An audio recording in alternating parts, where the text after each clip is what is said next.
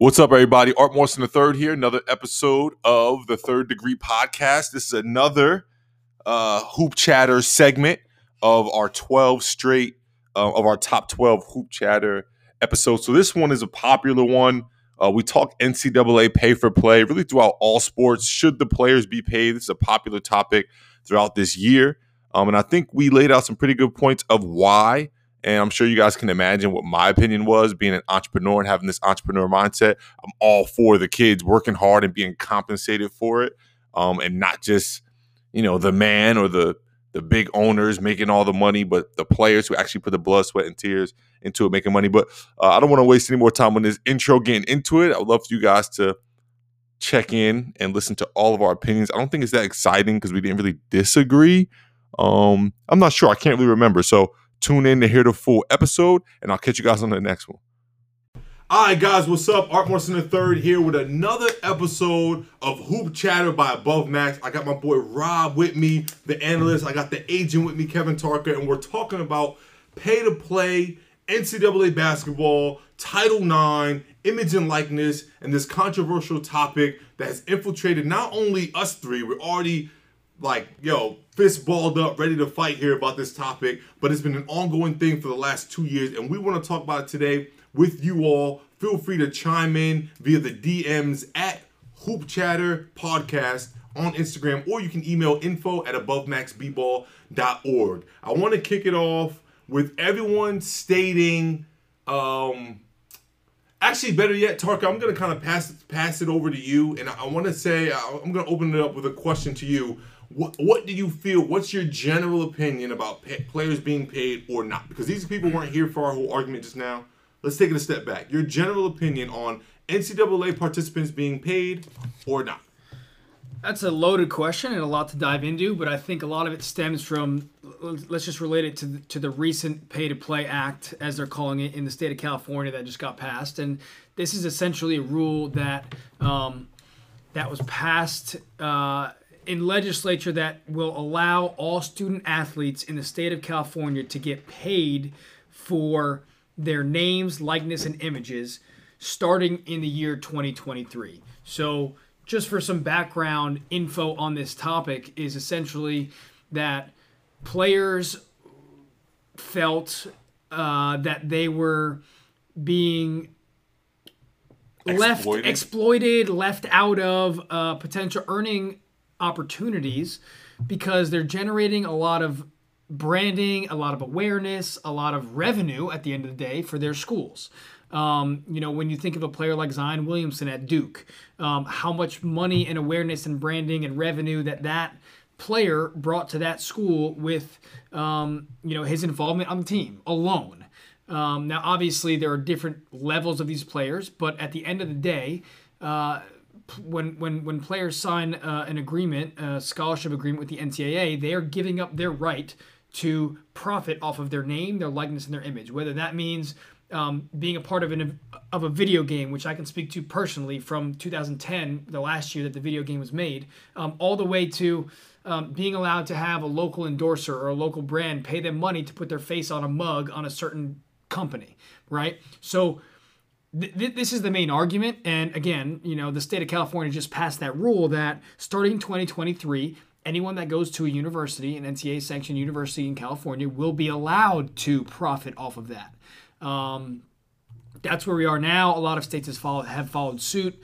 I guess we'll just continue with Art or Rob's kind of feedback what's on your that. Opinion on it? I mean, my opinion is that the NCAA has been exploiting student athletes for a long time. Now, that's a bold statement because I was a student athlete and, I was not exploited in terms of financially because I am aware that my involvement on the roster of Quinnipiac University did not bring hundreds of thousands of dollars of revenue to that school. So I'm aware of that. Right. So everybody has different levels. And every conference and every division has different levels of the revenue that they bring in. But generally speaking, for the most part, let's just say I had a unique skill and I could make a half-court shot every time I touched the ball, and I wanted to record a video and start a YouTube channel and generate branding revenue from advertisements on YouTube because I was wearing my Quinnipiac University jersey and I was making half-court shots. I couldn't do that because that was taking advantage of my personal brand image and likeness. So to one extent, yes, I'm aware that I didn't generate that revenue, but to another one, they're completely controlling something that's outside of their authority, of what should be their authority, right? So if Zion Williamson wants to go down to the local coffee shop or a nationwide coffee shop, and they want to pay him $20,000 a month for him to put his face on the coffee mugs because it's going to help them sell coffees and it's got nothing to do with his play on the court, he should be allowed to do that. That's my thought. So generally speaking, the NCAA is a power-hungry, controlling, authoritative establishment, and that's you're not going to hear it any other way from me. So I guess it's my turn, and I'm just going to piggyback and completely agree with Kevin Tarka here. I played Division II basketball, so this is not coming from a space of like, I should have been paid.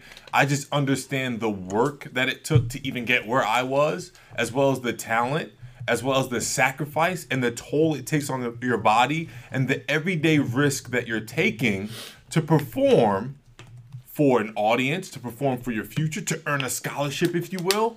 I think too much weight is put on the value of a scholarship. It's not a guaranteed job or anything like that. Education is valuable, but a lot of weight is put on that, and weight is taken off of everything I just mentioned, the risk you're putting on your body. For example, my senior year, I tore my ACL, right? ACL gone. So if I was planning on, let's say, playing professional basketball, which I ended up doing, but let's say it was really bad and I could never play again, that opportunity is gone. So if I was, let's say if that was a Division I opportunity and I was supposed to go to the NBA and that happened, I risked that opportunity by even playing in college, right? Even though college is a big opportunity, I'm not taking away from it. It is a risk when you're playing a sport and putting your body through that. So with all of that being said, I feel that some sort of compensation is due. Now, I understand that equal opportunity, and I know America is capitalist, and I get all of that. But I understand that we also want things to be equal and fairness and all of that. People who bowl and everything put just as much time as basketball players. Just because basketball is more popular and football is more popular, we're not due more money. So we'll talk about that strategy and why I don't think it's as simple as a check or everyone getting the same or basketball and football getting money. That ain't the case. But the image and likeness thing boils me because I'm an entrepreneur and I'm a huge believer of making money out of thin air. It is hard to do. It's also hard to build a brand.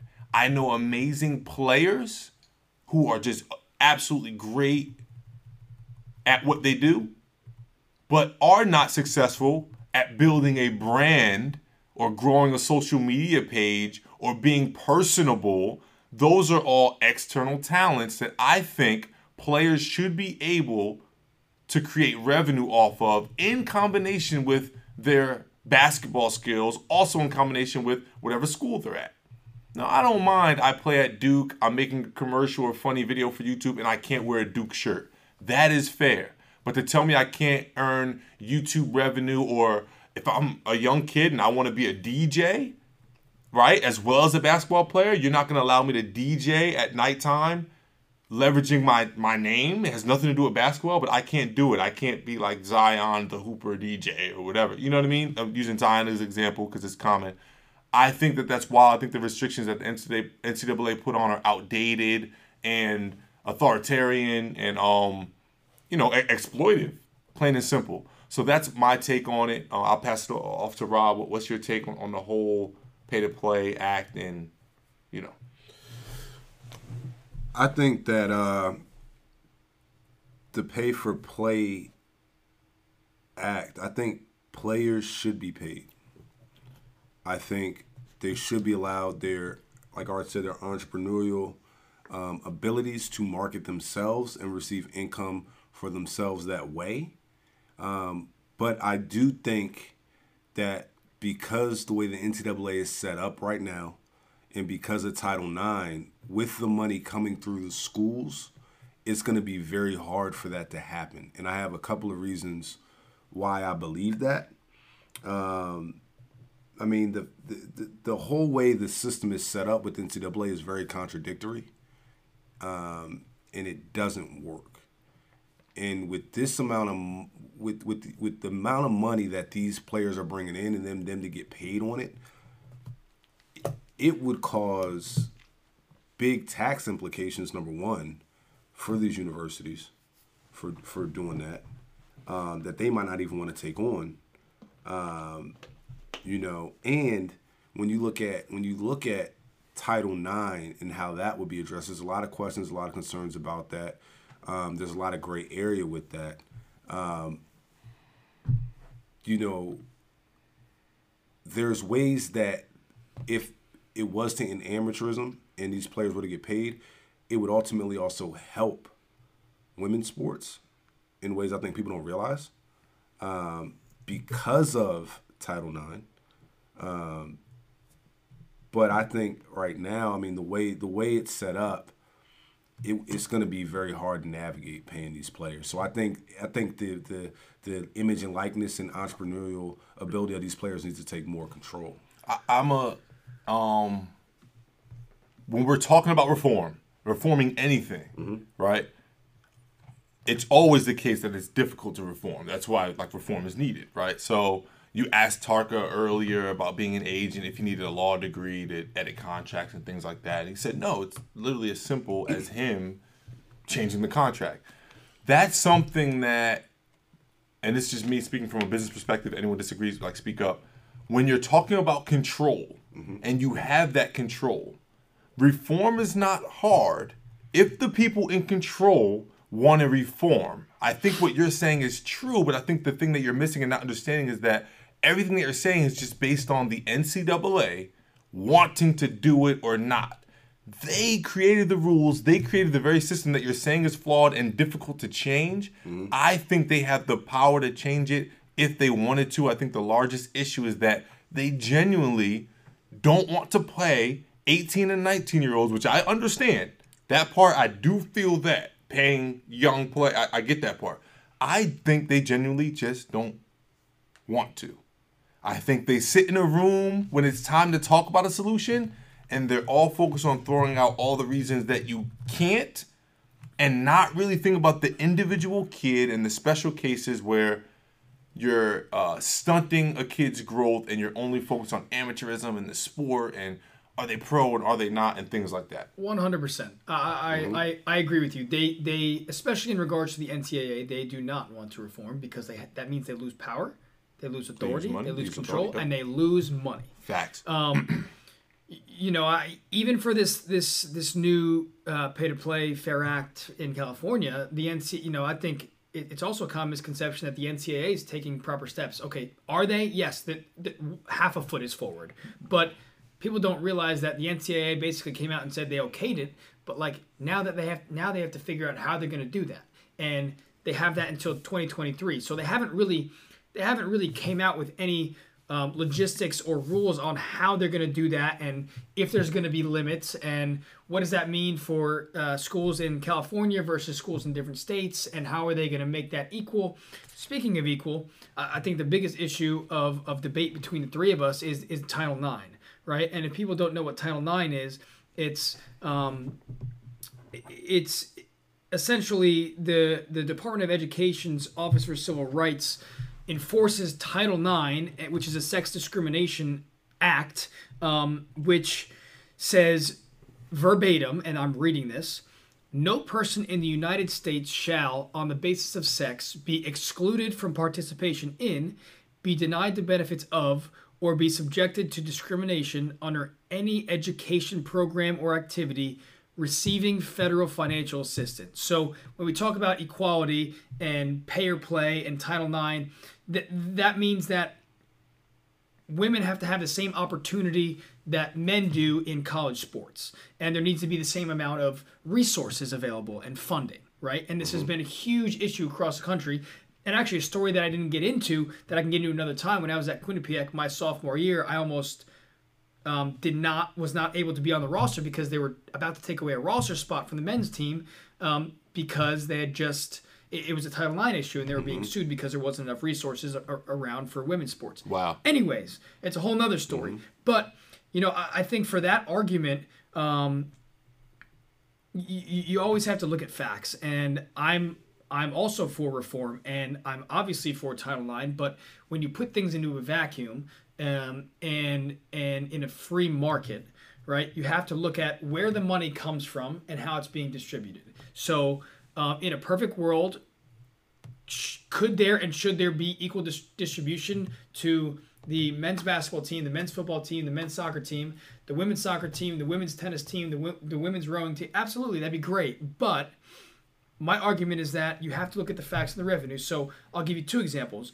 One is where the revenue comes from on the NBA side. And again, this is kind of taking out the amateurism part because it's kind of apples to oranges. But just for example, the NBA TV deal right now for men's National Basketball Association comes out to $2.6 billion per year, right? And the WNBA TV deal is $25 million per year. And that's why the contracts are reflected so differently, right? And it's very difficult to change that. I'm a proponent for raising the contracts of the WNBA, which actually they just took a big step with recently, and that's great. And there needs to be additional resources and ways to do that, and I think there are. But at the end of the day, there needs to be people coming together to figure out how they can get bigger TV deals or how they can attract more eyes, or because the money doesn't come out of thin air. Owners aren't just going to pay people and lose money every year. It's a business. It's a free market, right? So Facts. That $25 million a year needs to go up. It needs to come from somewhere, right? The reason why NBA contracts are so crazy is because of that $2.6 million per year. Billion, excuse me, right? And now another example is almost the opposite, and that is, and there's a lot of facts to this, and I just have a few key ones written down because, I didn't get to dive into the whole thing, but the U.S. women's soccer team versus the U.S. men's soccer team. And in the recent years, there was a huge argument that the women's team was getting paid a lot less than men's, and they were doing much better, winning more games and generating more brand awareness, which is completely true. And, there was a lot of people that argued that, the men's salaries or the money that they made was justified, which I did not agree with because there was facts behind it. And between 2016 and 2017, this is just one small fact, so I know there could be different variables, but the revenue brought in from women's games, gross revenue was $9 million. And between 2016 and 17, the gross revenue brought in from men's games was $3 million. So triple. So women should be getting paid 3 times more than men. So that was unjust, and they did take steps to fix it. I know there are a lot more facts, but that's just an example. You mean women should? Women should, yeah. Okay. Absolutely. Okay. If they're generating 3 times more revenue, yeah, then that revenue should be filtered down to them. Facts. Now, I know I kind of got off tangent because the whole amateurism thing is definitely a different beast, right? But the NCAA, there's enough money to find a way to spread this to the college athletes. Because speaking of TV deals, the NCAA TV deal from 2025 to 2032 increases to $1.1 billion per year. Nuts. And we're not talking about paying LeBron James $40+ million. Right? So where does that money go? And of course, it goes to some great things. Of course, it organizes the NCAA championships, and it pays for, then you go to some things that's not so great. It pays for multi-million-dollar arena upgrades, coaches' salaries, this and that. So, as you can tell with me kind of spitting out random facts left and right, it's a beast, and it's very difficult to come to a conclusion on how you can fix it. Right? It's almost too big to fail, if you will. Right. Right. But somehow, some way, players need to be compensated for their skill set, because at the end of the day, it's the chicken or the egg. Would the players get the opportunity of playing in front of 20,000 people if Duke didn't exist at that age? Maybe not. Would Duke ever generate as much revenue as they do with Zion Williamson coming to play for them and having the eyes of people? Definitely not. So the main debate here is kind of going back and forth on how they can solve this. But I think the biggest thing for myself included that I try to keep myself updated on is the facts, right? Like there's lawsuits, there's federal acts, there's all sorts of facts that you need to educate yourself on in order to speak on potential resolutions. Based on those facts, what would be your solution in a nutshell? Obviously, don't break out the spreadsheets and the presentations on me, but what would be your solution? What would it look like, at least? So the simplest put solution is, and obviously this was what they started in California, but I wrote this in an article 3 years ago, is that student athletes should be able to benefit on their likeness and image on anything outside of their respective sport. So if they want to put on a Duke uniform and do whatever they want to do and try to make money, no, that they can't do that because they're on the court and that's Duke and that's fine, whatever. But if they want to go, make a YouTube video or curate their entrepreneurial spirit and put up a lemonade stand and put their face all over it because that's their likeness and their image and they have a huge brand following, they should be able to do that. The NCAA should have no control over anything outside of their sport. That's outside of their arena. And that's just, I think that's simple. Very, very simple. That doesn't negate any of their lost revenue unless they're planning on putting up lemonade stands and putting Zion's face on it. It doesn't take away from that. So I think that's the simplest, easiest step that should have been done a while ago, but the NCAA is dragging their feet. But I agree with that step. I think it's the simplest and easiest. I also think it's just step one. And I'm a little more radical about this, but I think that's step one with the image and likeness. And I like the fact that you said anything outside of the sport that they participate in, because now it's like, it's fair game. If I want to have a t-shirt company with a picture of me dunking because I'm famous for that, like, let me have that, right? So with that being said, what Rob and I were just discussing, and we ended up agreeing after a long argument, was I think that the success of the program, there's a check that happens when a program is successful. We all know it because when you play college ball, even at the Division II level, I know that like if we win the conference, we all get $250 bonus as a player, and like we can't get it cash, so they'll give us a watch or like some weird gift, but it's worth X amount. And every time we tap into another level, Elite 8, Sweet 16, whatever, there is a check that is awarded per player.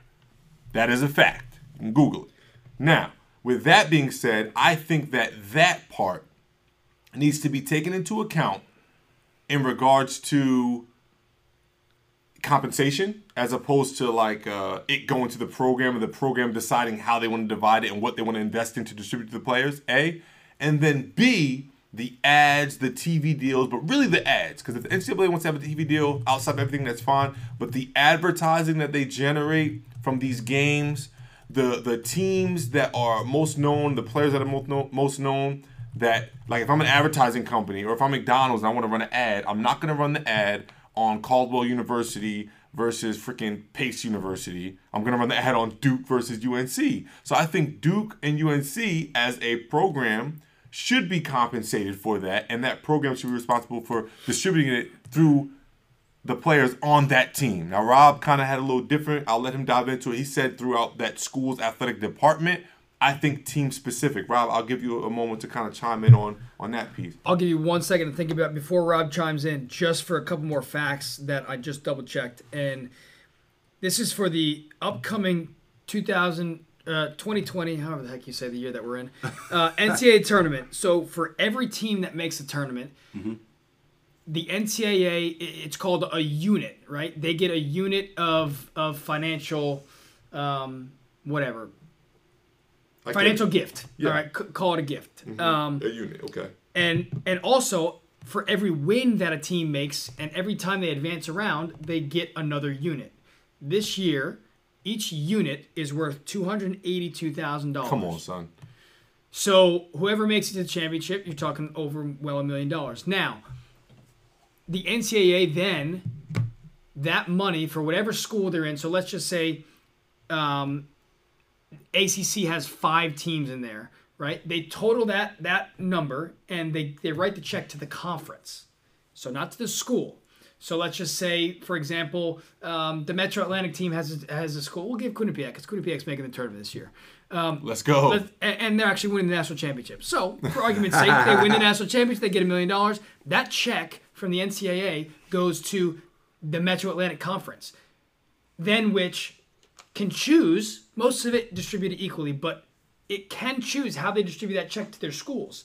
So you could do that. Everybody touching the money, bro. Right. So that money is there. It's being distributed, but it's not being distributed properly. So, anyways, I just want to give you that piece of information. Yo, that's crazy. I'm happy you dove into that because I knew it was a thing, but thanks for the specific numbers because that's wild. So restate your question again, Art. No, I was saying because I stated my solution, Yep. and what I said was I think. And he broke it down even further. The units, the way they're distributed, I think they should be distributed differently. I think it should go directly to the program that won. I don't mind it going to the whole conference, but there should be a formula to where the two teams that compete for the finals, as well as the one that won the finals, should receive a specific formula percentage of that number, A. But B, what I was saying was I think it should go directly to that team, meaning basketball or football or whatever it is, not throughout the whole athletic department. You earlier stated the athletic department, so I was asking you to dive into that, but really just dive into your whole solution, bro. Yep. So I think you can go one or two ways about it. I think the easiest way, if you were to pay players, is to set up a equal base pay system for every player across the board in a program. I think program like the sport or the whole athletic department? The whole athletic department. And I think, and the reason why I say that is because then equally money-wise, you would get equal funding to men's and women's sports from a base pay perspective from the school. Not saying the kids can't go out and market themselves and have their own image and likeness and entrepreneurial businesses. They can still do that. So as you wear a Duke jersey and you're a basketball player, you get a base stipend per year you're going to get paid. Is that stipend the same as the swim team? Yes. Okay. But because you wear this Duke jersey and you're Zion Williamson, you can go market yourself and make extra money that is all yours. It's not given to you by the school. It's not touched. It's your money because of who you are. Okay. I think that right there would combat my concerns of quote-unquote Title IX and everything being equal across the board. So that base is coming from the school or the NCAA? It's set up by the budget from the school for the athletic department. But the school's already giving scholarship. So Correct. That's where it gets dangerous. They're already giving them a good amount of money in scholarship. Correct. They're going to school for free. They're housed for free. They're eating for free. Correct. So you feel it should come from the school and not the NCAA? Because I'm like against the NCAA. So we broke down the restrictions. I'm against restriction, but now we're talking about the compensation part. Right. You feel it should come from the school. Right. But if you want to go free market system, right, where you're looking at, paying players to come and commit to your school, then you could look at it like, let's say Duke wants to recruit a kid that's a 5-star player, and you offer him $100,000 to come play for you. You still got to go and spend that another $100,000 on a women's program, right, to appease Title IX. So if you give the basketball program $500,000 to recruit, you give women's softball $500,000 to recruit, right, and we're gonna pay. So the school with the most money have the best players. Exactly. Which is scary. I mean, it's which, scary. Which then it would jack the landscape, and then you're looking at, and what also makes it even crazier is the NCAA is essentially the NBA, the NFL, MLB, except those places view their players as employees, so they have unions. There's no union in the NCAA. Of course. So then you got to tie that factor in too. So who's going to bargain? But you're talking about the school paying, and I heard you saying something. Yeah, well, I was just going to comment on two comments. One, I love the idea because the first issue here that we debated for a while is Title IX, and it's a huge issue. Yes. I love the fact that it combined checking off the Title IX by making equal base pay, let's say, which is messed up to say because my argument is base pay. Okay, they're employees now. Anyways, but it checks that off. And then it allows them to go above and beyond free market. So it kind of is like halvesies. Exactly. So it's like, okay, I like that a lot. The only thing I would switch is now Art's argument is that I think that original base pay should come from the NCAA. And that would be interesting. Because that would... I'm an NCAA athlete. You slap it on everything I do anyway. But the issue is they don't want to give up their money. Because at the end of the day, they're giving. Yeah. They would have to take less money they're making and put it back into the product. Because not only So also, are you paying just Division I athletes? Are you paying Division II, Division III? Like, if you're an NCAA athlete, are you getting paid? Well, what this would do is make it more difficult to be a part of the NCAA. Right now, everyone can enter it because it helps the NCAA make money. So this would shrink the NCAA and make it stronger, if you will, as far as a brand and what the NCAA is. So like, it also would make the NAIA and other opportunities stronger as well, because now it shrinks the NCAA. Correct. But man, we're talking about a lot of money. The base pay concept is cool. Right now, there is a base pay. It's $0. You know what I'm saying? So I don't mind the base pay coming out. I really don't mind it. I think, though, if you combine image and likeness and you combine success of the team, you can get around the base thing, because now you're being compensated for something that everyone had the opportunity to do. Meaning, you as a woman, even though you're not talking, Thanks, man. And you as a man, you as a man, both had the opportunity to win an NCAA championship. You just didn't. You did. So I'm compensating you. It's still, in my opinion, you guys could correct me, safe under Title IX, if that makes sense. It is, but then you run into the issue. Of the revenue, and the best softball team. Pot, so let's say let's say Nebraska's the best softball team in the country. Right. Nebraska football's, let's say they're terrible. Nebraska basketball's terrible, but softball's the best team in the country, right? But they still don't bring in more revenue than the football team, and those players go win a national championship in softball, which doesn't bring in the same amount of revenue in football. So then pot, that's what I'm saying. Don't put it on the school. The pot is from the NCAA's big pot. So are you combining? So are you combining every sport and putting it all into one pot? I'm the NCAA. Let's start from the top down. I'm the NCAA. I have revenue from ads. I have revenue from TV deals. I have revenue from the schools that pay us to be a part of our whatever conglomerate, NCAA. So I have money. I have a pot of money to appease Title IX. The same way they have these units. There is a level of compensation that you're paying the team. The team can distribute to the players, or you're paying to the players directly. The check can say NCAA. That part doesn't really matter to me right now. There is a pot that it all comes from. So even though Ohio State football brings in more revenue to the NCAA than Ohio State swim team, if Ohio State swim team wins the national championship, they get whatever rate swim teams get for winning, if that makes sense. So like, so you're setting sliders for each individual sport then? Yes, bro, because football is nuts. Basketball is a little less nuts, but still crazy nuts. Baseball is nuts. But like the bowling, that's an amazing feat. They should be compensated if they win. I'm not saying that, and it should be a decent amount. But I'm saying is, yes, bro, there's nothing wrong with saying this sport overall drives more revenue. Now, I do think that from a sport perspective, hear me out because it's going to get confusing. If basketball revenue, so grouping basically boy and girls basketball in general. Right. So we can't say like men's football. Obviously, there's no women's football. You see what I'm saying? So it gets hairy there. Title IX thing came from. Exactly. So there's no women's football, right? So football brings in the most revenue. Yeah. So football players would receive the most. But they wouldn't, because football teams are also the largest team. You see what I'm saying? So now all of these, like largest in regards to them. So what I'm saying is there's formulas and rates and blocks that you can put in to make it equal. But if you're a women's basketball player and you win a national championship, yes, you get the same amount as a men's basketball player that wins a national championship, but you might not get the same amount as the men's bowling or men's football. But then my thing to combat that is, then let's say you're talking about football, you don't have escalators for skill position players.